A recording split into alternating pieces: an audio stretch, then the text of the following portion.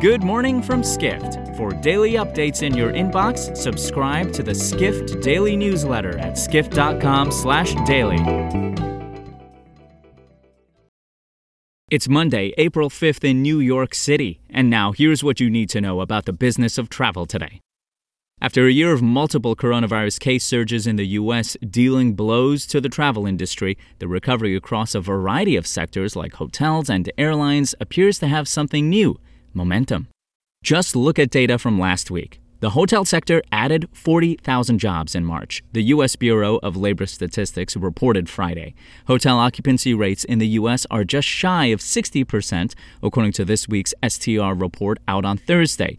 This is up from drops during the winter surge of new cases and even occupancy rates generally hovering at or below 50% during last year's summer travel peaks. Nearly 1.6 million people went through airport security checkpoints Thursday.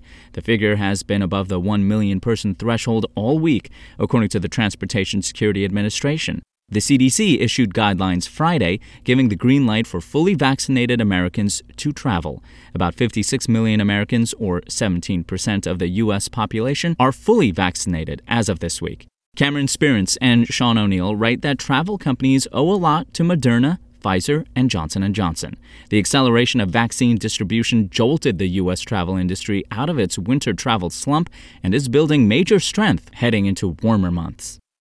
Next, can a company's mergers and acquisition strategy help to understand a sector's future? Corporate travel editor Matthew Parsons tackles that question through expense management company Emburse, which made not one, but two acquisitions last month.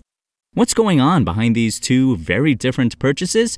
DVI is a travel data analytics firm, while Roadmap is a corporate travel platform. It looks like Emburse is sticking flags on some areas, namely how corporate travel priorities will shift away from cost and convenience to social concerns like racial equality and protecting the environment. CEO Eric Friedrichsen said that Emburse wants to help stamp out systemic racism, and he revealed to Skift that it's gearing up to release solutions that can help companies spend more purposefully in areas such as minority-owned and sustainable businesses, with the Roadmap and DVI acquisitions accelerating those efforts.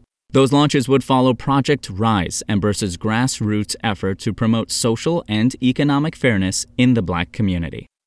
Finally, United Airlines will begin hiring pilots again after a year-long hiatus due to the coronavirus pandemic, therefore becoming the first major U.S. carrier to do so ahead of what is forecast to be a strong summer for leisure travel, writes Madhu Anikrishnan, editor of Airline Weekly, a Skift brand. The Chicago-based carrier will hire 300 pilots initially, an internal communique revealed last Thursday, which was viewed by Airline Weekly. The airline suspended hiring in March 2020 when the drastic impact of COVID-19 on air travel became clear. United joins budget carriers Allegiant Air, Frontier Airlines, and Spirit Airlines, all of which are forecast to emerge from the crisis earlier than others due to their heavy reliance on leisure flyers in resuming pilot hiring. For more travel stories and deep dives into the latest trends, head to skift.com. For more insight into the business of travel, subscribe to the Skift Daily newsletter at skift.com/daily.